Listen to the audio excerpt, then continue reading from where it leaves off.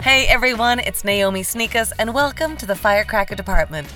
I just want to say, right out of the gate, thank you. Thank you so much to all those folks that have been tweeting and leaving comments and messages about the various episodes. I really, really appreciate it. You know, we put the Zoe Palmer podcast out, and so many people responded with such love and positivity, and it really, really makes a difference. I just want to thank you for taking the time for that. And we have such amazing... I've been recording a bunch of podcasts here in Los Angeles, and there's so many great podcasts coming up. I can't wait to share them with you. This week, I'm not going to lie to you, this week has been lacking in inspiration for me. Lacking. I was trying to think, what's been inspiring for me? And I was like, oh, maybe that meal I had, because I had a really great burrito at Teresa's Tacos. Honest to God, one of the best burritos I've ever had. But I was like, I don't really want to talk about that. And then I thought, well, let's talk about how hard it is to be inspired sometimes and what tools we use to get inspired. Because that's not easy too. So what I've been doing this week is spending time with friends. And we've recently started our community here in Los Angeles. And it's not easy. You're building a whole new community and finding friends and everything else, but we have the start of some friends that I know I'm going to know forever. They're going to be lifelong friends. We have the Amy and Corey that, we could go and have movie nights together or trivia nights, but they're just lovely, kind, supportive friends. Amy recently produced an improv workshop for me, and we're going to do it again in the fall here in Los Angeles. But they're just yes people. They're like, yeah, let's do that. And I love being around that kind of energy. And then we have the Rick and the Laura who spontaneously invite us over for a barbecue. And Laura Hall is actually going to be one of our guests coming up. So you're going to want to listen to that interview because she's just a wealth of wisdom. And you come away from spending an evening with Rick and Laura and you can't help but feel, better, fuller. They're funny and they're thoughtful and they're supportive. They ask questions of you, and it's a real honor to be part of their world. And then we had breakfast with Mark and his daughter Ellie, who just bring a whole other lot of joy to us. His daughter's hilarious. I love children that make me laugh, honestly make me laugh because they've got a sense of humor. This one's fantastic. And Mark is no slouch himself as a comedian. And his wife, Carla Gallo, is going to be coming up as a Firecracker interview as well. So that's what I've been doing to try and stay or get inspired. I've been listening to a bunch of TED Talks, Brené Brown and podcasts, Mark Maron, those kind of things. So that's been helping a little bit too. But who knows? Where do you get your inspiration from? I can know when my inspiration tank is empty. I know that I have to go out there and get fed. So I see a show or I go to an art gallery and that feeds me. But what do you do? I think that's a whole other list on our website. How do you get inspired? Because that's the tricky part. Sometimes when you feel like your inspiration tank is empty and you can't generate, you can't just do that on your own. You need outside sources. And that's where friends come in. Thank goodness. Speaking of fantastic friends, my guest today, Jen Robertson. She's one of my dearest friends, and she and I have longevity friendship too. No matter what country or city we've been living in, we keep in touch, and she's a constant source of support and inspiration. And what I love is with these kind of friendships, you don't start small with your discussions. You just go right to the heart. We don't start by talking about movies and weather. We go how's your relationship? What's going on in your life? And we go right to it. And I love that about Jen. She makes my world a way better place. And she's funny. Oh my God. She's on Schitt's Creek, for God's sake. She plays Jocelyn Schitt. And oh my God, she's the shit. Go and check her out right now. Put this on pause. Go see Jocelyn Schitt do funny stuff on Schitt's Creek. It's just fantastic. And anything she does, every time I see her on camera or in real life, she makes me laugh. we have such a wild history together. Like, we've been almost on the same show a couple of times. Like, we shared a position on the Strombo panel for a year, but we didn't really work together. And then we were on Winging It, but she played the mom and I played one of the angels. So we've sort of, I don't know, danced around being on the same show at the same time. But, you know, we're working on shows together too, so just watch out, world. But watch out, world, for Jen Robertson, because she's coming up with great ideas and she's a force. Believe you me, she's a force. Here she is, my buddy, Jen Robertson. I've watched all these like YouTube clips of like your stand-up. Oh. And then I watched a bunch of the half hour. We should talk about that. I would love to, but you're so delightful on camera. You're it's just the best hair I've ever had. It's effing That's what great happens hair. when Really you is. sell your soul unintentionally, and end up on a Fox show. You will have the greatest hair of your life. You look fantastic. Volume. Your wardrobe was fantastic. Volume, like, Content. Content. Doesn't matter. Very upsetting, but my hair, I think, is the takeaway. Yeah. Anyway, that. but you're very funny and you're always charming and your stand-up's smart and funny, but it's not like it's not.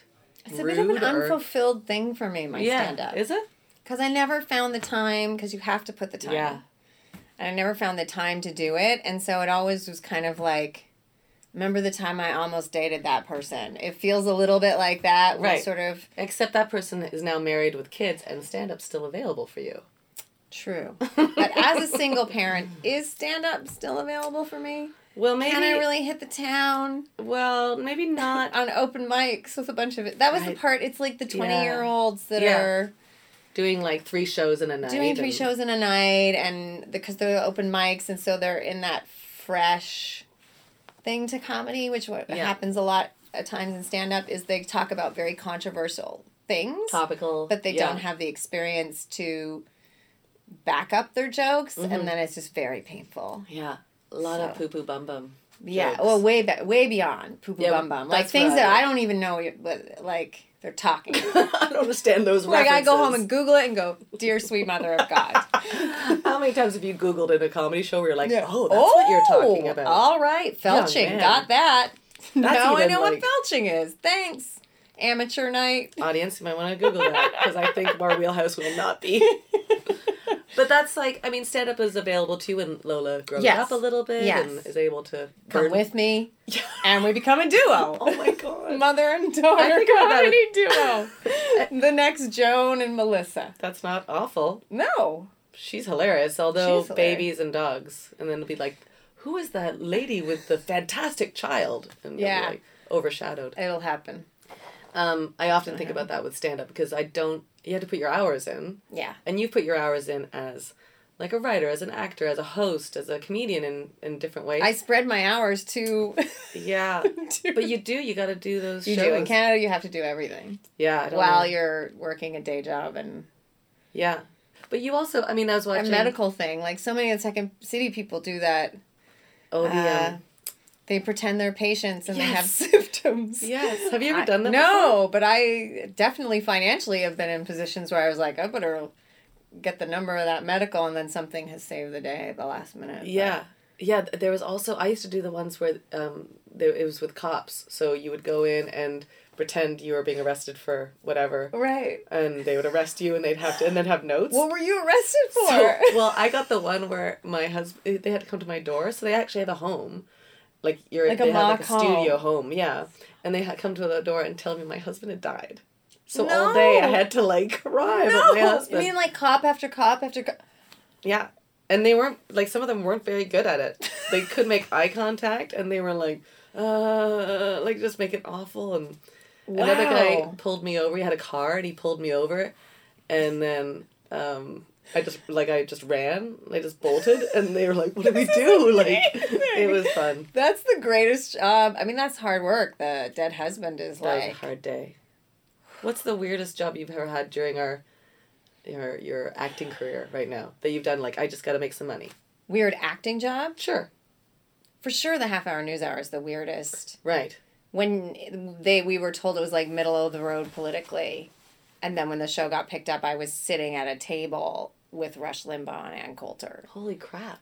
So how long ago? This is like This six years ago. 7 years ago. So this is a show on ABC that was called On Fox. Oh, sorry, Fox. Yeah. And it was supposed to be like a Jon Stewart-esque thing. Yeah. Like This Hour is 22 minutes. And in fact, when they changed the title to the Half Hour News Hour, I said, there's a really popular show in Canada. And then they're like, well, it's in Canada. We don't care. Oh, yeah. Nobody knows. Nobody knows. So, yeah, we were told at the callbacks that it was middle of the road politically. And if anyone had a problem, and I said, if it's the middle of the road, I don't have a problem. I said, I do have a problem if it's like crazy right-wing propaganda. And they said it wasn't. And then... Then it was. We are. And there were like Muslim... There was a point where there were Muslim jokes that they had written. I'm like, I'm not going to say it. Right. Like there was a day in studio where it was jokes on a prompter. And we got to it. And I'm like, oh, no, I'm not... I'm wait for the next... Like it was a standoff between me and them, and I'm like, I'll wait as long as it takes. You can't make me say it. I'm not saying this joke. I'm just not. They could have superimposed those those video lips. Like Conan. Exactly. Like that, her voice didn't sound the same. Wow, that was weird. And her lipstick changed. But that must have been weird because it was such a success for you to book something like that. It was. My dad was so excited. He put Google alert for my name. Yeah. And then 2 days later, he called me almost in tears saying I had to turn off the Google alert. Oh, no. He said, because people are saying such horrible... And it did take that womanly twist. Yeah. Of people would say things like, are we allowed to swear on this podcast? People would say things like, I encourage it. I'd like to fuck that girl so hard I changed the way she votes. Like, I mean, it really was... God. That experience of I didn't know that you got that backlash. Huge backlash. There's still a guy who haunts me on IMDb. Really? Yeah. And that was because you did one season of it. We did 13 episodes, thankfully. Right before the next Democratic convention with Hillary and Obama. Well, you know what's interesting is I was watching a clip and it was about Hillary. Right. It was the Hillary clip. So you actually could have just taken that and put it on today's news. Yeah. So you had a lot of backlash, and did you talk to like your fellow comedians about that on set, or how did the producers deal with the backlash? They didn't care. They were very Republican, and there is a real feeling. My co-anchor on the show was not, and I think he's still emotionally scarred. Yeah. He bought a Prius, right? And they made fun of him every day, right? Because he bought a Prius, and you're like, this is. I'm right in the heart of like. This idealism of weird things, like it's not patriotic to buy a car that saves gas. That's un-American. So it was Joel Surnow, who's like a huge producer, and on many levels I really enjoy Joel as a human being, but like a lot of our political views couldn't be. And it's what you signed up for, but you didn't know you signed up for. I didn't know I signed up for it. Yeah, that would be really traumatic. My working with training police officers pales in comparison to what you just told me. Pales in comparison to sitting around with cigar smoking Republicans. Yeah. What was the weirdest? What are the weirdest like interviews that you had to do for that? Our sketches were particularly weird. Mm-hmm. There were some of the desk jokes that were middle of the road that I actually thought were funny. If they weren't too like Republican. Right. Republican is a really hard. Because extreme Republicans, I will use the word extreme, it's so mean. It's not funny. But we would have sketches where we made fun of, like, CFL bulbs, the ones that, like, you lived for, like, 7 years. Yeah. That they were full of mercury. And so people could get them, but it was going to, like, fill their homes with poisonous mercury. Right. Like, there was a real, like, North Korea kind of feel to it, like a dear father. You were writing for that show, no. too? No. Were you ever approached to do that? No. And I thought all the writers were just working on the show like me. Yeah. I didn't know they were Republicans. I found out they were all Republicans. What where's that? What lesson did that teach you? Like, that's a really... ask important questions before you go. So if they had told you what the show was actually like, would you have turned it down? Absolutely, I would have turned it down. Because it was such a, like you moved to LA and booked it like a second later. Yeah. Like it was a quick success. Yeah. So I can imagine like the challenge of going, well, I really want to work and make money and be an actor living in LA. Had I known, I didn't know until that dinner when we were actually sitting with those two people. And Ann Coulter was everything you'd think she would be. Wow. She got drunk. She was yelling about you can't trust a Cuban. Oh my God. She was like having dinner with grandparents. That's Rush Limbaugh was like looking down my top and inviting me to the compound. Like it was one of the most surreal. Compound? I didn't go. I didn't go to the compound. I mean, in the community, when I go for auditions, I'd be in there for 25 minutes because everybody would want to know what that experience all the casting people were like, oh, tell me about the... Yeah. Tell me about what it's like on that show. Tell me about the... Well, anybody... Yeah. I mean, as I said, I think that whole experience is so reflecting of, like, LA life, too. Going, it's like someone who almost died on Kilimanjaro. Like, you want to know the gritty details of, like, how you came back from that. Well, let's go back, because that was, like... It feels like... I look back at your career, because you've had so many tipping points. It feels like there's so many times that you're like, holy crap, that's a good break, and that's a good break. That like I think lots of people in Canada have that experience. I don't know, especially you though. It feels like you've been on so many different series, and you've like nurtured your role as a writer constantly. Like it feels like people know you as an actor writer. I'm working towards doing as you are as well, of like trying to do more writing. Just because you write your own stand up, you write anybody who has that kind of, and also the work that you did when you did like. To Die For, the film. So things like that, people know you as a writer as well. Right. But do you think, like going back, so you're brought up by a guy who was a prolific writer, like who was the satirist. So Bob Robertson from Double Exposure. Yeah. So was that prominent in your like upbringing to have like him writing? You go like, what are you writing? Can I write something like that? Was that? I don't think so. I think it's very much like. That's your parents' job. And you're not that observant. Like, I don't know if you wanted to be a chemist when you watched your dad.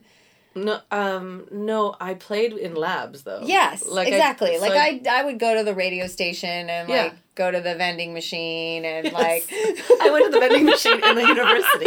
It's all about where the vending machines are. We could have been vending machine repairmen. That was our destiny. It was, to me, like, if you don't know that is not being normal, right? It seems normal. So my dad started doing on just, like, a regular radio station, and he was originally a program director. He was behind the scenes and then started doing these comedy bits for this morning show in Vancouver, but he would do them on the phone. Really? And so we'd be eating breakfast, and he'd be upstairs, and he did, like, a bang-on Queen Elizabeth. Right. So we'd be like eating, my husband and I would like to thank you. That's great. It was crazy, but that was just our life. Yeah. I knew we were a bit different. Yeah. But because what was your mom doing at the time? Were they still married at the time? They're still married. Yeah. My mother, back then, the world's most serious woman. Right. So married to a comedian. Why didn't that work? Well, that's so weird. Yeah. She was teaching. She got her teaching degree and then ran a Montessori preschool. Right. So smarty pants though. Smarty pants, but just like and didn't grow up with sarcasm. Right. So she was unused. She's got it now. She still doesn't care for it. She doesn't like it. She's looking after Lola right now in California. And I had to get her on my car insurance. And I said, all they want to know is your license and just if you had any accidents. And she kind of made a face. And I went, have you had accidents recently? She goes, I hit a couple of things. And I was like, what? What did you hit? And she was like, a fence. And I've been there 19 times to the dressmaker, but I blame the fence. And then she said, and I also hit the gardening truck in our complex. But he was parked in a blind spot, she says. What? And I'm like, I don't think blind spot applies to a stationary vehicle. And she goes, well, he's parking in all the wrong spots because 2 weeks later someone else hit him. I'm like, that poor gardener is like, I am done with this complex if more people run into my truck. Oh. Poor guy. But so she wasn't sarcastic. So she wasn't, but I said I think the blind spot doesn't apply. And she was like, Jennifer, don't start with me. Don't start. I don't want your jokes. So that's why ultimately I think then they found perfect partners. Yeah. My dad is married to his partner on Double Exposure, Linda Cullen. And my mom... They've been married forever. They've been married forever, and my mom is married to the wonderful Charles Beaulieu. Which isn't a real name, but I still love it. This is a real name. Or his alias. Yeah. Who knows? Who knows? How old were you when they got divorced? 16. Was that like... It feels like that was very popular around the six when you were 16. It was super trendy. Yeah, I had a satin blouse and a brooch at my neck. Puff sleeves. And my parents were splitting. It was a very after-school special. It was all right. I mean, as far as those things go, I don't know. They're now great friends. It's amazing. It's they amazing. Live 5 minutes from each other, and the four of them go to like the farmers market together. Yeah. So there can be world peace. Yeah. Yeah. I mean, you might need to step away for a little while. You need time. A little bit of time. Just 20 years, and then... 20 years. Yeah. Yeah, that's amazing. Yeah. So when you were living in Vancouver, that's with your folks, and then when, like, did you go to theater school or anything like that? Like, I did. Where did you go to theater school? I went to this little theater school called the Film and Theater School of Canada, and it only ran for 5 years. But it was people who taught at Studio 58, yes. 54, which is the Studio nightclub, and which is the okay. So 58 is the popular acting school in Capilano College. And I was rejected from them and got into this program, but it was really good. It was 2 years.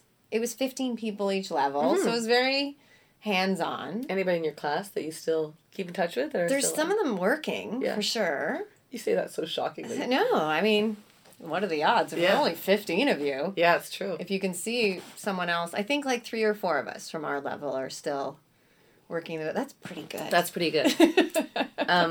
But, like, because when you grow up in an artistic home, it's not necessarily a choice to become an actor. Right. It's sort of like, no, I'm just going to keep doing what we've been doing. Did you ever make that choice? Do you ever go, oh, I need to do this as a profession? No, I think it was me, and now I see it now in my 6-year-old, that it's just there. Yeah. You can't. I want her to be a doctor or a lawyer, but there's this creative thing that's just coming out of her, and it was the same with me. Apparently all the stuffies had voices and things like that. So there was no choice. And did you ever like was there a moment that you doubted it, like for me when I 5 minutes ago? Oh, but now you've had success, like you're on Schitt's Creek. It must feel like you're okay. Like, it's an incredible thing to have to have a steady TV job is amazing and rare in Canada, and I'm grateful for it every day. You know? But then growing up, like, the choice of becoming an actor, like, did your parents encourage you? Yeah. I mean, I think my mom always hoped I would change my mind, and then I think at a certain age, when I turned 40, she realized it's gonna stick. I wasn't going to be a teacher or a nurse, that this was going to be... I told you, she made me take career testing. No. Oh, yes. For my birthday last year. Yes. Because Happy she just... birthday. And that's not out of not loving what I do. It's just out of a fear of, like, how volatile this business is. And the fear is real. It's not like that's not a real thing, but... She was really hoping that it would say, you'd make a great, like, nurse. She's really hung up on the nurse thing. Yeah. And, no, I am, like, 97% creative. No, well. The first thing the lady said was, I hope someone else does your taxes. Because you really can't do math. Oh, yes. Like, they do. So then you just made the transition into school, and then did you stay in Vancouver for a while? Theater school, and then right after theater school, I went to Toronto and did, like, all the levels of Second City. Right. Auditioned, didn't get in, was only 21, right. so was, like, brokenhearted. Yeah. Did you think it was over? Did you think at that point you're like, I gotta rethink my career path? I don't think I thought rethink my career path, but I just needed some recovery time, so I went back to Vancouver and worked a bunch of jobs and did some sketch and did some stuff around. Yeah, what was happening in Vancouver around then? It was like, there was like a pocket of ladies. We did like a bunch. It was like Christine Von Hagen and Diana Francis and Ellie Harvey, and there were some comedy nights that we would do, and so those are some of my favorite ladies. Yeah, like still hilarious and hilarious, and so ballsy, and I did that, and then a couple years later realized if I wanted to do comedy for me, the place was to go back to Toronto. Yeah. So then I took more Second City classes. Yeah. And auditioned again, like a whole bunch of times. Yeah. So many times I auditioned. Yeah. And Second City has timing stuff. Like, they had a blonde. It's fine. You know what I mean? I've got to be friends with... I still feel like I'm kind of a part of the community, Yeah. only because of you and, like, all the people I know. I feel like I've had... It feels almost like the experience without having to put in the stage time. Without the heartache of the stage time. Where did you live when you moved to Toronto? Where didn't I live? Really? Oh my God. That's like a consistent thing for you. Yeah. That you, like, I don't know that I've known you in the same house for more than a year. I don't know that I've been in... I know. It's exhausting. Yeah. I lived in so many places. The weirdest place I think I ever lived in Toronto was with Christine Von Hagen. It was Christine Von Hagen, Jamila Ross, myself, and my friend Lisa. Found this 4-bedroom place on Parliament and Church area. I lived at Parliament and Dundas. You didn't live where we lived, because I think where we lived used to be a bathhouse. I think the bathhouse ladies walked past my place to go to yours. Because all our bedroom doors had numbers. Oh my gosh. And there were lockers. Oh no. And a sauna. And there was no phone line. Like, it was the strangest, sketchiest apartment that I... Was it fun, though? It was like your first year in Toronto, like, good time? That wasn't my first year. That was, like, a few apartments in. Oh. But that was definitely the weirdest. And did you guys have, like, lady comedy parties there? What did you do? We watched a lot of movies. Yeah. Oh, I rented... God, what was the movie? It was something super embarrassing. It wasn't Weekend at Bernie's, but it was something along those lines. When you still rented movies. Right. And four of us must have watched it. Like, it became this ongoing joke of, like, what the late fee was. Right. And then whenever we'd be sitting around and having a drink, we'd be like, let's watch it again. Like, really? You watched it that... weird... And you can't even remember the title. You watched it all over and over again. Yeah. And it was the embarrassment of whatever that movie was. Right. I never returned it. I know that. I still have it to this day. I still have it in my purse. Well, come on in. What was it? Oh, God, it'll come to me. But anyways.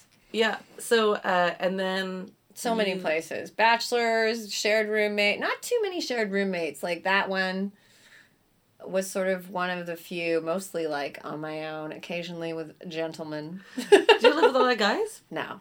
How many guys have you lived with? 4 or 5. Not including your dog, Norman. Okay. Who's not really a gentleman. He's an elderly elderly gentleman. Nobody can snore that much. He's not and a be gentleman. You're right. You're right. I'd say 4 or 5. Right. Not that many. Did you like living in Toronto? Was it, like, an exciting time for you? Yeah. Did you have, like, goals that you're like, okay, now I'm in Toronto, I gotta do this? You know, I don't think I was so much I knew the types of things that I wanted, but I felt like if I wrote down exactly the thing that I wanted, that I was pushing myself towards something that maybe wasn't right. So I kind of took it a little more organically. Mm-hmm. You know what I mean? Of like, these are the types of jobs I want. These are the types of things. Right. But instead of saying, I'm going to be the next anchor on This Hour's 22 Minutes, or I'm going to be, I was like, these are the types of things I want. This is how I want to feel about what I want to do. Instead of like pigeonholing myself going, it's either that or I'm a failure. Because it's such a hard business anyways. Yeah. You just keep working. That's smart. Like, all you do is keep working. Yeah. And hopefully the work will propel you, and you'll be in a place where you're like, oh, God, this is the thing that I wanted to do. When's the last time you felt that? This is the thing I wanted to do? Schitt's Creek, for sure. Yeah. That must have blown your mind. Totally. We're jumping ahead to in life and missing things, but... yeah. But the moment of, like, booking Schitt's Creek and working with Catherine O'Hara and Eugene Levy... The first scene I did was with the two of them, and I was How did you get on top of your nerves? How did you do that? I didn't. I couldn't remember blocking. I was holding a tuna casserole. Right. So and I you would think felt that would sick, calm you. And then I was like, does that calm you? You're like, she's panicking. Get her a fishy smelling casserole. That's what's gonna cut through these nerves. Yeah. A fish casserole. Yeah. It's surreal. And they're delightful. Eugene is such a delightful human being. Yeah. And when you make him laugh, it's like the greatest. Oh my God. Catherine's, and I'm not saying she's an easy laugh, but she's definitely more of a laugher than he is. But if he won't even really laugh. He'll just kind of half smile. Right. That's pretty funny. Yeah, you can make his brother laugh easily. Yeah. Like Fred, Fred, and Dan. Yeah. Fred. Oh, yeah. Like, I didn't get my taxes done on time, Fred, and then he'll get some sort of joke going, and accountant jokes. And... Have a tiny chocolate bar. Yeah, right? I always give you the tiny chocolate bar because it's so traumatizing doing your taxes. It is so traumatizing. I know. When you were getting your feet into the world in Toronto, did you have any like heroes or mentors that you used to guide your way? I love the people on the main stage. I really looked up to them. Yeah, who were they at the time? Catherine. Janet Van der Graaf, was she there? Janet Van der Graaf. Teresa Pavlinek. Yeah. And Catherine... Greenwood. Yeah. That was like a stellar... And then it was Ed Sahaley. Yeah. Those guys are geniuses. Yeah. Yeah. Yeah. Oh Jonathan Wilson. Jonathan Wilson. Blonde. He did the talk radio. Chris Earl. Yeah. And Steve Morrell, I think was the those cast. guys are all geniuses. Angela...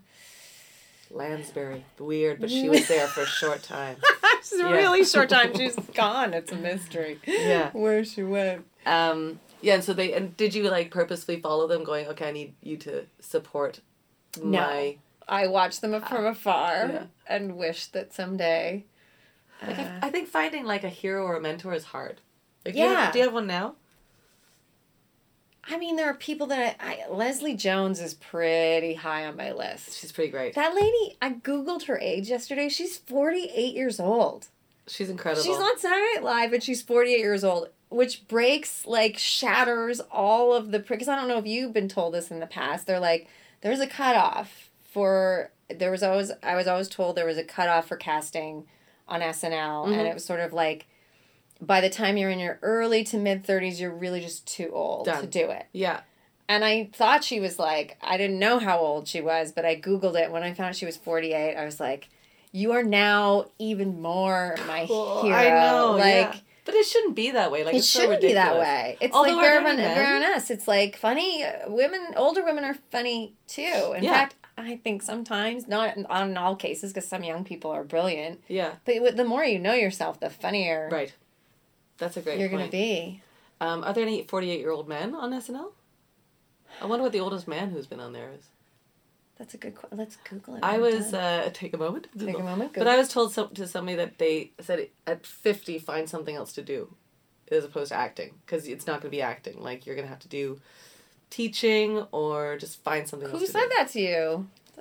I don't remember. That's a stupid They're thing not to say. in the industry. Don't do the thing you've been doing your whole life. It's done. That makes you happy. Yeah. Yeah. You're done. You're over. Yeah. You don't crossing feel that, guard. I'm going to be a crossing guard. The pay is fantastic. Hours, just a little bit in the morning, a little bit after school. My character work as a crossing guard. Do you feel that now, though? Do you feel like time is an issue for you in your career? It depends what space you want to live in. Yeah. Well, you just moved back to LA. Yeah. So that's a whole other... Well, you're in LA sometimes too, so... Well, so are you. So we're both there. No, I actually was surprised the first pilot season that I was in LA that how many auditions that I went out for. Right. That, I think our time has changed. I hope so. I don't think it's time to go, good. We're good. We don't need to fight any longer. I think you always have to get your elbows up. That's what this feminists did in the 70s, and then everything ground to a halt. Yeah. Yeah. I mean, I'm not going to burn any bras. They're too expensive, but... Yeah, you get a good fitting bra. That's your best friend. You don't burn your best friend. That's not right. I love that. Well, as a mom, too, right? Like, you've got this other pair of eyes on you to see, how you're growing and changing. Mm-hmm. And you're only human. Mm-hmm. Do you ever see, choices that you've made reflected in her specifically? So far, because she's quite young... Mm-hmm. They're very malleable at that age. So far, I feel like the things that I really hammer home with her just come out the same way that I've put them in. Like what? Everybody's equal, no matter what they look like, no matter, her very first marriage that she ever went to was a gay wedding. And so those types of crazy liberal views, I really hammer home to hers, and they come back. It's interesting. They play with emotions right now, and she's been spending time... I don't know if her dad's been talking to her a lot about it, or this is just based on what she's heard about him, but she said to him the other day, she said, "I hate someone, Dad." And he said, "Who do you hate?" And she said, "Donald Trump." Oh Oh. And he said, oh, well, maybe not hate. And she's like, well, Mommy told me that he just doesn't believe people are equal and that everybody can become something. And that's not a person. And you're like, if you're going to hate one person, I know. I'm if you okay have to with pick that. the one person. But hate is so strong. But they want to play with those, like, extreme. Right. Has she said that I hate you, Mommy, yet? No. I think that would break me. She says other things like, I'm not your friend. Oh, that would also You're not hurt. wearing necklaces tomorrow. Like, her insults are, like, the weirdest. One time she said, I don't like your arms. I'm like, neither do I. That's why I hired a trainer. So. Do you say that outwardly, but it, like, do you actually go, oh, no, but I'm working on it, and I'm okay with my body image? Like, well, I know, because I know there's this photo shoot coming up, and I'm trying to, like... Can you talk about that? Is that... It's not going to be aired until... Yeah. Okay, so Schitt's Creek is coming together to do a Vanity Fair photo shoot. Photo So shoot. if there's anything in the world that'll give you a fitness goal, it's somebody saying, hey, there was a Vanity Fair photo shoot. So... The other thing, yeah. Performing in a bikini in Midsummer Night's Dream, which was my first gig. I was at the gym for 2 hours a day. You'll find the time. Like, you'll be Oh, amazed man. what you won't eat and what you'll find. I worked out in my friend's garage last night, and I Skyped with my trainer. I had her on my little So phone, and she's like, dedicated. your form is terrible. Straight. So, You know and what? Cancel it. I can just do that for she you. sees, like, Lola's like, hey, we're having ice cream. Are you going to have ice cream? And I don't want her to have things. Yeah. So I just said, Mommy's watching what she eats because she's trying to get really strong and healthy. And that's how I'm phrasing it to her right now. I'm Yeah. still eating food, Yeah. just not eating That's ice cream. hard. I know, strong. And then that's what she'll say now. Someone will go, oh, we're having cake. And she's like, Mommy's not going to have any right now because she's busy getting strong. Right. So I feel like That's better strong than is she's better trying to than get I'm skinny. trying to get thinner or Do you look have, good like, in body clothes. chats with Lola? Do you, like, go... Are you, like... Because she's this tiny little rake, too. I know, Like, this she's little gonna Bambi. be, like... Bambi, did you say? Yeah, she is like a little Bambi. But do you have that discussion of, like, just be happy with where your body is at? She's not having... I'm not going to talk about it with her until she starts having... Like, she doesn't bring issue. it up. Doesn't at all. bring it up. I Right love now, that. very body confident. Just nude a lot at home. And just happy with her Yeah. body. And it's weird. I look at her looking at herself in the mirror. And she's making faces. And she's doing all this stuff. And it's like this glimpse of, like... That's what it was like when you looked in the mirror and you just liked everything that you saw. Yeah. Before So all how the do we other get things back came to in. that? Like, Let that's go. possible. Yeah. Well, I'm... Because I think at one point you just go, you look at your folks and you go, those are my jeans. Yeah. That's what I got. Yeah. I'm going to have those kind of hands. Have your girlfriend who's a makeup artist like mine aid you so you can see yourself Yeah. and what you're going to look like at 90 and go, that's lovely. It was gorgeous. It was on your Facebook and it was so you Yeah. looked so beautiful. And it's just sort of like, it's going to come. Here's the thing. I don't like the in-between. I want to either Go, jump to that right? fast or Golden just be Girls, that weird old you want to lady. be Sex and the City to Golden Girls and I nothing wanna, in between. I want to be like that gal from Harold and Maude. Like that little Yeah, lady. she was sassy and Yeah. stuff. He So- fell in love with her. Like, Of course. I don't need to be in You love don't with need a a teenager. teenage but boyfriend. Yeah. you don't like, know how what you're do going to need. You're not there yet. Right, you don't know my You life. don't know what your needs are going to be. But I did read an article about a guy that said every morning, this is an older man, I think, he's a producer, and I can't remember his name, but he's an older man, and he said every morning I take off my clothes and I dance naked. Really? And I was like, that's not something that I would do. But, like, how do we adjust our thinking so that we just go, this is just what I got. Yeah. This is the vessel. Yeah. I mean, thank God we're in comedy, because Yeah. they're not going to go, remember when she was a size 2 and an ingenue? They'll be like, remember when she could make fart noises Yeah, under we her arm? don't And have that past to grapple with. How do you change your thinking? Or how do you, Yeah. work? It's hard when we're in this business because even though you and I are comedy character, there's still fittings. Mm-hmm. And it's like, people who have Joe jobs don't have to get on the phone with a stranger and share your sizes. Right, yeah. And so it is, I think that's one of the biggest challenges. And also with makeup and like hair. And you and I are not, we don't shower as much as other people. Well, cat's out of the bag. Dry shampoo and a PTA wash and I'm hitting the streets. But PTA, what's that? private tits and armpits. Oh my God, my aunt used to call it a whore's bath. A horse bath. But I was like too young to understand what that's a horse was. weird. And I'm like, well, okay. Maybe she could have called it something else. Like a PT. Like a PTA. But Lola sees me getting ready. It's a lot. For events and for things, and she's like, makeup, I need makeup. So we're struggling a little bit. Because it's also this weird thing of, like, it's the fantasy, right? Mm-hmm. Like, as a kid, like, I liked makeup because I like to become a character. Yes. Not to make myself look glamorous. No. And so a child sort of relates, like, make-believe to that. Yeah. And it's fun. But also just, like, could I just wear lipstick to camp today? I'm like, no. No! Why? Because you're 6. Yeah. 6-year-olds don't wear lipstick. Only if it's a costume. Like, that's what I'm like, it's a costume for you. Yeah. You can't wear makeup to camp. I don't know. Like, the pressure for our own, like, keeping ourselves sane is one thing, and then keeping your kid sane, too, is, like, a whole other level. I wish there was and you'll never have that time. You also never have time to get ready on your own. And it's right when I have like 5 more minutes to get ready before you go to some event where people are taking pictures that she's always like, can I smell that? Can I try that? No. And I'm like, I just need 5 minutes. I just need 5 minutes to pull this together because the car's coming and I'm in a hoodie and I need to just adjust. And finally I'll be like, take an eyeliner and go to your room. Like, just please. But I wish I could get ready not in front of her and not show her that process so young. Yeah, I mean, it's out there, right, with magazines. Yeah. Like, I don't have magazines. You know what I just thought about this the other day. We only have Netflix. Right. We haven't had cable in 3 years. So she doesn't watch commercials. Right. So I think they need to do a whole new study of this whole generation of kids that didn't see, like, the Count Chocula and the Snoopy Snow Cone machine commercials. Like, and apparently it's killing the toy business. Yeah, that's interesting, I bet. Because if you don't have something, I mean, that's a Disney character or something they recognize. Like, who's her hero? Right now she's into Batgirl. Okay. But she's only seen a picture of her. Right. She doesn't know any of their names. She's given them, I bought her some underwear. And there's other characters. She knows who Wonder Woman is, Supergirl and Batgirl, but there's other characters. And she's like, and that's Mask Lady.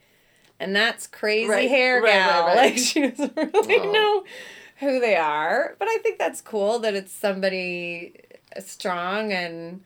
the role models are changing, right? Like, we've got folks like the gal from Star Wars and things like that.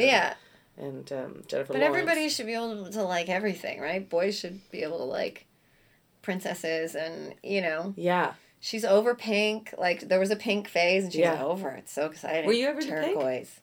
I don't know if I was ever into pink. Never. I liked rainbow. I wanted all the colors. Me too. I was huge into rainbow. I would underline, like, title pages in all the color, like 5 underlines. I tell you, I got through high school and title pages based on your rainbow. Yeah, like how beautiful my math book looked. Naomi, you're 16. The rainbow is charming, but your thesis is entirely unfounded. Is it distracting enough to get me through the class? Why lizards are tiny reptiles of the past. Yeah. Rainbows. Rainbow. I want to go back for a second to, like, because before Schitt's Creek, you'd done a bunch of series, right? You were in, like, Winging It, and you had recurring on Degrassi, and Little Moss. You had a recurring, and like I did a couple episodes of Degrassi too. Yeah. Yeah. So then, like, these kind of things, did you find those satisfying creatively? Like, what was the thing that you were still working towards? I think, I was working towards not being the token grown-up on a teen show. No offense to teens. No. Some of them are phenomenal actors, and the Degrassi kids, and, I mean, Winging It was fun.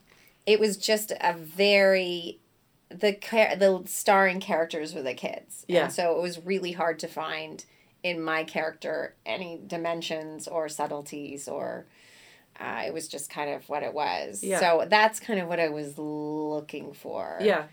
Like, you know me, I kind of have a dark sense of humor. So if I can find somebody where I can put that in, and it's not easy on family shows to put in a really dark underlayer, but so many of those people are like that. Like, I'm always playing uptight ladies. Yeah. And there is, like, a darkness because they're just holding it all in so desperately. Yeah. You know? Did you find any of those roles, like, that you were able to put that sense of humor into? I did. I mean, I think Jocelyn Schitt is like that. Yeah. There's an under layer to her, that there's a cheerful exterior, but you see the holes in it a lot more. That's what I love. I love watching the seasons, like, as she develops and as the cracks become more apparent. Like, it's so great. And how first seasons she's just happy making Jello casseroles, and then you're like, and then she's like, oh God, they're staying. I can't keep this up at this level. I mean, the Grassy character was interesting. I mean, Winging It was really fun. I got to play Dylan, who played my son on Winging It. I then played his mom again for a movie last year, which was so funny. I'm like, I guess I look like I'm your mom, because here we go again. Yeah. And that was fun. That was a interesting shoot. It was called, I don't know what the title is now. The working title was Operation Insanity. Is that the one that you did in Sudbury? No, that was a Hallmark. This was I think it's going to be a TV movie in this. I'm not sure. Interesting experience. James Caan. Oh, right. Yeah. Paul Sorvino. What was Louis that like Gossett working with those guys? Jessica Walters was incredible. Yeah. She's the mom from, oh, help me. The show with David Cross. Mom Brain. Show with David Cross and, Arrested Development. Arrested Development. Mm-hmm. She's the mom. Yeah, she's fantastic. And she's been in everything. And she was like, I had 2 days with her, and she was like amazing. So sassy, right? So sassy, she's like so the smart. American Jane Eastwood. Yeah. Yeah. We were talking about like women's stuff because there was a character that day on one of the trailers just called Attractive Woman. Right. And we were like, oh, give her a name. Like, call her Kathy. Like, just give her something. And she was like, oh, the business. And she said, I remember, because she's got this heavy New York accent. She's like, a couple years ago, I auditioned to play a cow for a very popular dairy company in New York. Very popular. And all I had to do was moo. And I go in for my audition and I moo. And the director says, we want you to moo more like a cow that's been happily married for 10 years. That's ridiculous. And she said, what the fuck does that mean? I'm saying moo. Where does 10 years put you? Those auditions blow my mind. Yeah. But we've done them. Jerry Hall did a voice audition. They said, you're giving me orange. I'd like this to be read more purple. Just gave a color. Yeah, I don't know. That's fantastic. How do you reply? Are you good at auditions? Do you like them? Terrible. Do you know anybody who likes auditions? No. Everybody I talk to, it's like, why are they such torture? But some people are better at it. Yeah. You see them. They're waiting out there with the rest of us, and they're all put together. They don't have, like, fluff on their top, and they're, like, calm. Yeah. And I'm always, like, sweaty and fluffy. Disheveled. Yeah. I was told I was disheveled at an audition. Who told you that? In LA. Really? They got you? To their credit, I was slightly disheveled. We'd only lived there for, like, 2 weeks, and we were, like, apartment hunting. And Brandon was at a Starbucks with Lola, and she's, like, 6 months old. Like, we didn't have anywhere, and I went in. And apparently the audition itself was good, but this director, it was Cameron Crowe. Right. Really relies on the conversation. No one told me this beforehand. The conversation before is, like, more important than the audition. Right. And they just kept asking me questions, and I didn't have anywhere to live. Like, I didn't know what was happening, so I wasn't that relaxed and easygoing. And the feedback was her audition was great, but she seemed a bit personally disheveled. Which you were. Which I was. Yeah, so suck it up, Buttercup. What now? So Schitt's Creek. We're in season 3 now. Shot season 3. And you'll go 100 years, or who knows? Who knows? Vanity Fair cover is coming out. How do you feel about that? It's not a cover.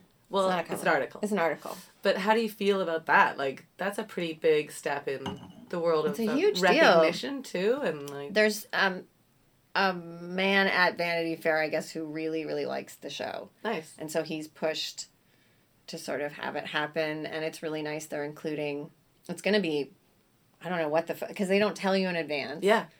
They ask your sizes. They're going to dress everybody a certain way. Do you think it'd be one of those ones where you're all wearing, like, turn of the century maybe wigs and eyebrows? Things. I don't know what we're going to be. For you. I don't know what we're going to be wearing, but it's like a good number of cast members. Like, I think at least 8 or 9 of us. Oh, wow. Yeah. That's amazing. Yeah. That's exciting, because sometimes with ensemble things, you kind of get... It's hard to accommodate everybody, so... Yeah. I don't know. Do you have, like... So then you're writing as well? Mm-hmm. Now, with your writing, was there a moment... Because you've been writing... Like, it feels like you've always been writing something. Like, when you started acting, did you know that you had to write? That started a long time ago. It started, like, in high school. I ran for social convener. Of course you did. Yeah. Of course you did. I decided the best way to reach people was to be like my dad, was to do comedy and, like, do impressions. So we ran in, like, a duo. It was, like, Taryn Durkin for president and me for social convener. And so I don't remember exactly what I wrote, but I believe I did a Ronald Reagan impression. I love that. We won. I mean, the school closed. So I never got my year of glory. That's like saying, like, the Broadway show got put on. The house burned down. The house burned down. Everyone died. So I never got my year. But back then I was like, no, we have to write some things that are funny. And so I think it's probably, like, also it's having like your dad around, too. You got to create. But I just knew, like, I didn't write because, like, nobody wrote comedy in my household. My dad's an organic chemistry professor. My mom's hilarious. Stayed at home. And, which is so funny. But I just knew that I had to create my own stuff because I was too impatient. Yeah. But you've always seemed like, you know, like creating projects like To Die For. Right. So that film... That was just out of frustration. We did it as a play. Right. First I was like, I'm going to do a one-woman show. And I was like, that takes a lot of time. I'm going to ask 3 really talented friends and we're going to do a 4-person show. Yeah. And we did that at a comedy club and barely, you know, it was my first and only experience producing theater, making no money. Right, yeah.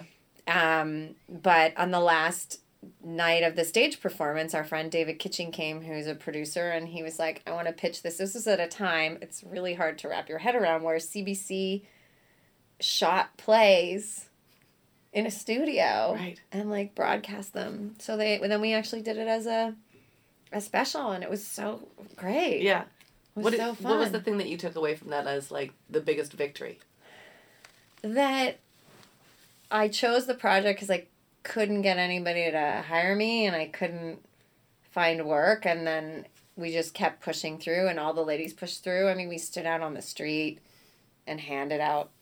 We had really shirts, glad. just like... I'm glad you said and handed out. Like, you stood out not stood out on the street. We just, like, handed out flyers and wore t-shirts for the show and, like, did everything we could. And we were like, oh, what is it worth? And then somebody was like, hey, you could do it as a TV special. We're like, oh.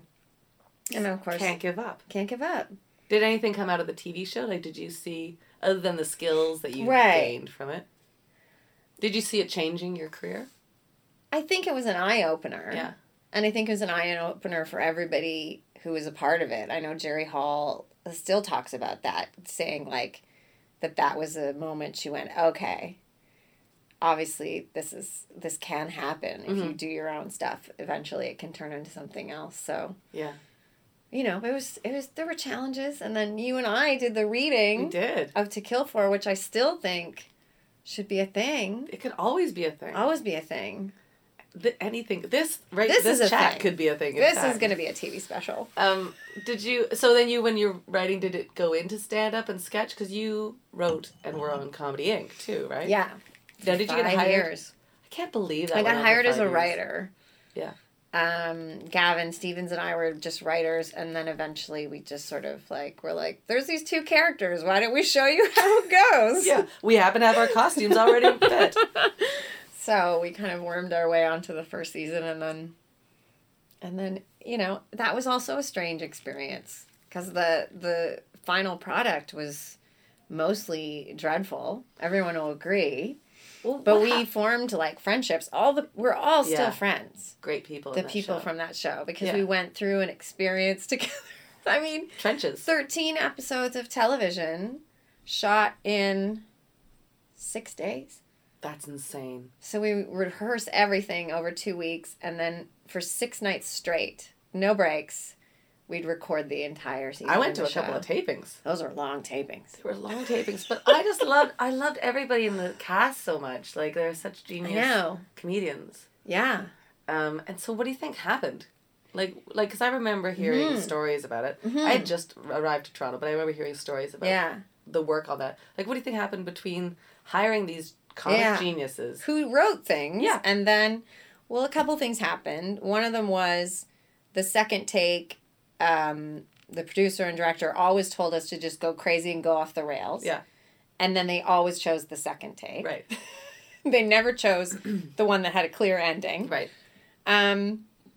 Also, really to like pull like way back, I don't think our producer loved comedy.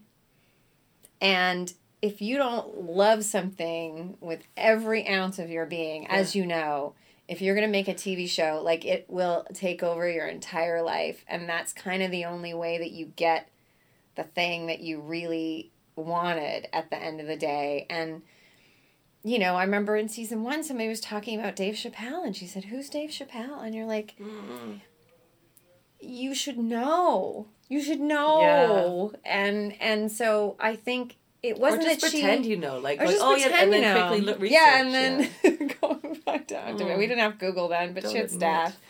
I mean, parts of the experience were great, but it was really just showing how if you don't live, eat, and breathe something, and you're in control and you have the final say of everything, it's not going to be great. Dan Levy, you and I have talked about this, lives, eats, and breathes. He's inspiring great. That way. It's ridiculous. He needs a B12 shot. Like, every detail, nothing is left. And that's the thing is, if you're at the helm, you have to, everything has to be exactly how you want it, because him and I were talking about it, and he said, because at least, he said, when I was doing the first season, I thought, if nobody likes it, I don't have anything else to blame, because I've made sure that every step along the way, I got it to be exactly what I wanted. So it's better to do exactly what you wanted, and then if it fails, it fails, instead of half doing it, and then questioning yourself, going, well, if I'd stuck to my guns, would this still be what this thing is? So why does that happen, though? Like, because we've all been in situations where we don't stick to our guns. Yeah. And we try to... We're on Republican comedy shows. Right. So how do you challenge controversy or conflict and get your way? Like, you found this as well. Like in writing rooms. Right. Do you have the answer? Because I really need it. I really need that. Well, as you know, you're going to come up against it. Yeah. I guess is part of the thing. I think as females, we take all of it a lot more personally. Yeah. Than other people do, and so we have to stop taking it as personally. But can we? Like, I like that I'm sensitive. Yeah. And so I don't want to get rid of that personality trait. No. I think you can still ask for those things. It's just the asking. Like, that's what I'm now at the middle of my life trying to get good at asking, though, for the thing. Like, or why do we have to ask? Like, so I see, like, I'm in admiration of Jerry when he goes, like, he doesn't apologize for it. There's no apology for changing something, because it's his show and it should be that way. Yes. And so he'll just go, we need to do this. Yeah. And if it was me, I'd be like, oh, guys, I'm so sorry. God, you know what? Dinner's on me. You know what? Let me buy you all houses. Like, I'm so sorry. Here's those gold coins I've been saving for my niece's treasure hunt. You can have them. I just need, But I don't want to do that. I want to just, like, stick to my guns. I know. So that's, I think... Are you finding that more and more as, like, you get older and wiser? Do you feel like you can... I feel like it stings more when I don't. Yeah. Because I should know better. Yes. And I still do it. Yes. That's all. It hurts more. So I do try to check in more with myself. Like, I'm obsessed, and everyone says it's a horrible movie, with the movie Joy, with Jennifer Lawrence, about the woman who builds the mop. And it's kind of become like a little thing with me and one of my girlfriends in LA. She makes this mop, and then she lets another guy sell it on QVC. Yeah. And the whole time I was watching it, I was like, don't give someone else your mop. And this is our mantra now, where she's like, I want to do this job, but they're not paying me enough money. I'm like, don't give someone your mop. Like, if you make a mop, or you make a show, or you make a thing, I mean, be realistic. Don't be like a crazed narcissist. Mm-hmm. Get the people to help you and do the things, but if you've poured everything you have into this, don't give someone else your mop. That might be the name of this podcast. Yeah. Oh, don't give. But it's true. It's true. It does sting more. You're right. Like, do you find yourself now, like, how do you gain confidence in order to deal with these things? My friend had told me by like talking, having a good talk with myself afterwards. Yeah. And kind of going, it's happened again. Yeah. Stop it. But you know, Hannah Cheeseman, who I think is one of the most dynamic ladies in our industry, she wrote on Facebook. She was like, where do we get our confidence from? And there was this great thread of like women saying like, you know, I do this or I do this, I do yoga, I work out, or like things to keep you healthy and strong. Yeah. But I think that's such a great key, so that we're not looking for confidence in the moment. Right. Like, I'm ready for hard things to deal with because I've already got the power. Right. As opposed to in the middle of a bad meeting going, I gotta do some yoga and get confident. Excuse me, guys. I'm just gonna downward dog for a second. Yeah. I'm gonna do some lying breathing, and once I've done lion's breath, I know. Yeah, that's true. I mean, you had a great, like, your parents were obviously people that were like, you can do anything. My mom wanted me to be... Okay, well, she wanted me to work as a nurse. She said laundromat. When I say anything, I mean a nurse. Yeah. But, like, how do you do it now? How do you, like, solidify your confidence? Well, instead of taking a tour back and looking at the things that didn't work, I take a tour back and look at the things that did work. I like that. And project it forward and go, things in the future are going to work as well. Oh, I like that a lot. So instead of doing a look back in shame, I do a look back in like successes and victory, and then go, if I've done it once or twice, I can do it again. Yeah. Why don't we like recognize our victories as much as our failures, right? Yeah. Because when I teach improvising... I know you never catch somebody going, I'm just sitting here thinking about the things that went great in my life. Like, nobody, it's always like, I'm just thinking about, nobody goes to therapy and talks about... Their victories? Their victories. Well, they just like couch it and hashtag bless. Oh, hashtag come on. Bless. Bikini body, hashtag blessed. Right. Hashtag thank you, Jesus. No, I was teaching improv, and people are really good at going, I didn't do this right. I didn't do this right. I'm like, so tell me what your victories were. But we don't do that. We don't do that to ourselves. Do you do that with Lola? Do you to have victory chats? Yeah. We have to treat each other like we're 5 years old. I know. If we treated each other like we talk to each other like we talk to our little kid. Like she had this thing, I think I told you, she's pigeon-toed. Yes. And she was starting to think she was forgetting her sneakers. Oh, yeah. Because she was falling over her own feet. And I had to talk to her about it, and I said, are you losing your sneakers because you're scared of falling in gym? And she said, yeah. And I said, well, you have to go slower. And she said, but if I go slow, I'll never win the race. And I was like, but here's what's going to happen. And this is like, also, do the whole mop thing. Here's what's going to happen. You're going to go a little faster, and a little faster, and a little faster. And one day you're just going to go, and you're going to be so fast. And it's like, I'm listening to myself say these words going, I would never say that to myself. Like, I didn't get into Second City at 21 and went home with my tail between my legs. I fell once, the equivalent of falling once in gym, and was like, it's over. And didn't say to myself, well, you're going to go back, and you're going to take another class, and you're going to make some new friends, and you're going to find your confidence, and you're going to get faster and faster and faster, and then, you know. That's lovely. That's a t-shirt, but it'd be long. It's a really long front and back, and maybe someone next to you with the continuation of the shirt. It's a partnership t-shirt. But yeah, it would be great if we were that optimistic with ourselves. So let's do that. Okay. I'll be your mom, and you be my mom. Oh, which you that's kind of sort are in of a way. weird. Like, not a mom way, though. Yeah, like, but why don't we just be friends? If you could just pick up my clothes and then just like, oh my God, make me breakfast. Pay for tuition. I'm grain-free right now. Dear. So so many dietary restrictions. You just have some eggs and fruit. Did you think that, like, was there a moment in your career where you went, oh, I got this?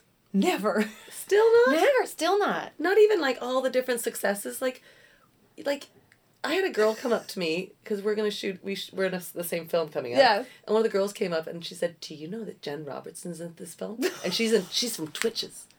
She was so excited to see you. Oh. So, like, the success that you've had, like, have none of that, like, registered as being a victory? You know what? I don't like to feed into... I love that she loved Twitches, and so many people, like, really love... And it will never stop airing. I'll be 90, like, in that makeup thing, and people will still be like, are you the woman from Twitches? It's weird. I have an aversion to becoming too attached to a success. Right. because I feel like it feeds into some sort of ego, and I feel like ego is very unhealthy. And I think I go too far. Like, I think I don't celebrate it at all. Right, based on what we just talked about. I got that gold medal, I'll just put it in my bag, and it's a gold medal, it's fine. Like, I don't think I think there's positives to that, but I think maybe there's a few negatives of not celebrating it at the time. Yeah. Yeah, my friend Sandy mentioned the other day, he's like, we don't recognize our victories anymore because maybe they're more, or we just go, that's good. They're more like an accomplishment to check off a checklist as opposed to, oh my God, I got that thing. Right. Or, yeah. Linger. I worry about the fame thing. Yeah? I mean, it's not coming for me. You get recognized. No, but at this... I'm with you when people are like, it's Jocelyn. At this point in my life, you know what I mean? Like that type of fame. Because I've known people who... that was their focus. Like, that was their dream, to be in, like, a Vanity Fair photo shoot. And I think it leads to something super unhealthy. That it leads to... Was that your focus, though? No, it was never my focus. Like, what was your dream? To just be working all the time. It's still my dream. I mean, and now I'm trying to be a little bit more... I have the luxury right now. That's all it is. Of when you're on a show, you have a little bit more wiggle room of saying yes or no to auditions. So, like, yes or no to offers. Yeah. Yes or no to auditions based on the fact that you can pay your rent for the next year. But, I don't know. If fame is the end game, you're never going to be satisfied. But maybe you need to reinvent what fame is for you. Right. Like, the recognition you get now is Jocelyn or Twitches or whatever it is. Like, as it builds, because there's no reason it shouldn't. Well, the only reason for it is to hopefully, like, you and I one day can, like, do a television show. That's the only reason. Yeah. Which is the dream, if anyone's listening. Yeah. Well, you're on your way. You've got a couple... Well, we need to sit down. Yeah, come on. The next podcast will be about our show. But you're on your way. You're developing shows. Yeah. And you're not waiting. No, because that's also part of it, is you have to try when you have a job and when you have connections to people at networks and stuff, you have to try to get your ideas to them and see if you can push something forward. Because anybody from the outside would be like, Jen Robertson, she's got it all. Right? There were some 16-year-olds when Lola and I were coming back from the aquarium, and they were like, are you Angela Montclair from Winging It? And I'm like, yeah. And they're like, you're on the subway? Like, you don't live in Beverly Hills? Yeah. And I was like, no. But also, people in New York ride the subway, like famous folks. So Tim Gunn rides the subway. There you go. You're just the Canadian female Tim Gunn. But the teenagers were very disappointed of my non-Hollywood. But no, so with the success, with the level of success, because I also think, I understand that level of, like, worried about your ego. I understand that, but you have to celebrate. You have to. Because otherwise, we'll get to the end of the life and be like, wow, I gave myself a lot of notes. Yeah, and that's true. And you are doing so well. Fuck, I'm so fucking amazing. No, you went too far. I am the greatest. I am Canada's Jen. I hope so. There is another Janine or Jeanne Robertson online that every time... Jenny. That's Jenny. fantastic. We met at an audition once. No, she can't. She's an older woman. Oh, she's like, a comedian. Okay. She's like a Christian comedian. That's like Jeannie Robertson. Yes. But there's a Jenny Robertson who's not, I think, like just a few years older than me. And one day I like came to the sign-in sheet and signed in at an audition, and then she came and signed in. She went, oh my God, where are you? I have to meet you. Yeah. We're like, it's you. Finally. I don't have a middle name. I have nothing. You don't have a middle name? No. Would you like one? Yes, please. Okay, I'm gonna think of one for you. Something weird. Fun, like Peter's new Opal. Opal? Or Jennifer Opal Robertson? No, maybe not. I'll think of one. Think of something. But do you have, like, if I gave you an envelope that had your dream project next, what would be in the envelope? It would be a show that I helped create, for sure. And I don't know, with the one in development, we've talked about it, and I can't star in it, and that's okay. It's okay that I can be a secondary role in it, because I think I've seen Dan with Schitt's Creek that it's so much to take on, to create and produce. Teresa Pavlik too. Yeah. Right? Remember her with Jane show? Yeah. I was just amazed. Yeah. So that's, to me, that would be to come up with something and get a team and put together a show that I really put everything into, and to see that get made would be pretty incredible. Yeah. Yeah, I agree with you. I feel like that's the only reason I want to be in this industry is to do, like, that team that you talk about, like, that you get to work with the people. The dream team. Yeah. Yeah, right? Wasn't it Tina Fey, like, putting her dream team together, and then she said something like, you have to be ready to see these people at 3 o'clock in the morning. Like, who is it that you're ready to go through the trenches with? Yeah. Because it'll be hard. Yeah. Woo. What's your project? What's your next, like, personal project, if it's not in the industry? My next personal project? Yeah, like, don't you have, like, I'm working on this, or I'm trying to do this less and this more? I want to take a pottery class. Do you? I do. I'm going to find a pottery class. Like a wheel? Yeah, a wheel. Not pinch I'm going to throw it. I'm going to throw that clay. What, did you watch Ghost too many times? No, I just always wanted to do it. I love it. And now I have Sundays to myself in Pasadena, so Sundays are going to be pottery and writing. Oh, what a day. That sounds fantastic. It's a great day. I love that you're taking pottery. I need to pull more of those, like, weird Because I've been funneling projects. way too much of my energy only into creating, like, writing and putting shows together. And I feel like, other people talk about hobbies. I know. And I'm like, I'm going to get myself a hobby and hang out with a bunch of old ladies and make pottery in Pasadena. Did you find because you hosted the HGTV, we Yes. already talked about that, Yeah. but, like, did you find watching those guys and gals go through, going, I got to do more of that? Because you have a design. I have a design. I don't have the handyman kind of mentality. Things have to be done properly. Not just sort of properly, and I'm really great at sort of properly. Are you? I feel like you're such a perfectionist. I see, like, the project that you're like, I just threw this together and it's a work of art. Like, maybe it could be. There's always room for improvement. Yeah. Those people blew my mind. Yeah. When it was like, okay, today you're going to, like, make a plumbing system. And you're going to solder pipe together. Today you're going to install, like, an electrical 3-way switch. No. That's dangerous. That was dangerous. They blew a I can't do that. I can't do, like, today you're going to do electrical. Because I think that's on the brink of somebody losing their house. When I was young and ballsy, I used to change light fixtures. Did you? Yeah. Someone showed me how to do it. And I'd go and buy, like, because you'd always, like, get a cute apartment in Toronto with the ugliest. And I got this, like, cute apartment that had, like, a stained glass Coca-Cola fixture, like something from a, like, Mama's Pizza or something. I was like, this is horrible. And I was like, oh, yeah, I remember. And I just done a alarm, like, the blue wire goes to the thing and the thing. And when I think back about me doing that, I think, what? Wow. What were you doing? But can you do it now? I don't think I would do it now, especially in an old apartment. Wiring should not be... Did you put a lamp with a bunch of different lampshades on? Yeah. I remember that. Do you remember lamp. that? That's when I replaced the Coca-Cola was the... See? Like, your designs really... That was ages ago.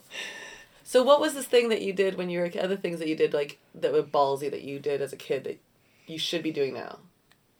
Like, why aren't we more ballsy now? Right. I don't know. I guess because, I mean, stuff like that, I think you just suddenly know too much about electrical and how fires can start. Ignorance. And how the insurance won't cover it because you did the fixture yourself. I think back then everything's wide open. And then we start to think, as we get into patterns, whether we're creative or not, we're still in patterns. And I think we start to think that we don't have options, the same amount of options that we do. Right. But we do. But we do. Yeah. Like, well, let's make more mistakes.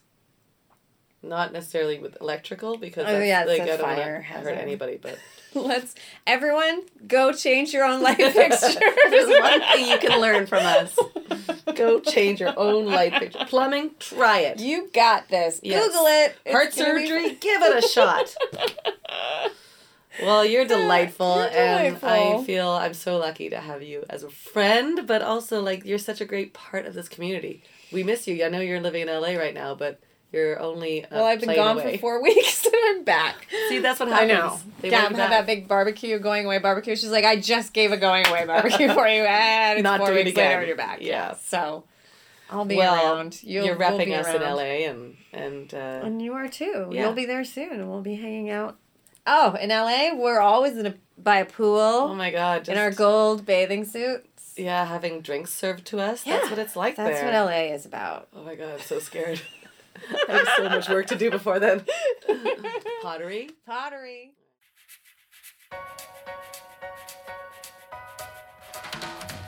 And there you are, Jen Robertson. So funny, so smart, so thoughtful. She's just the best. And I'm the luckiest girl in the world because I get to call her my best buddy. So lucky. Go follow her. Go see what she's talking about on the old Twitter machine. Her handle is @JR2.0. Yeah.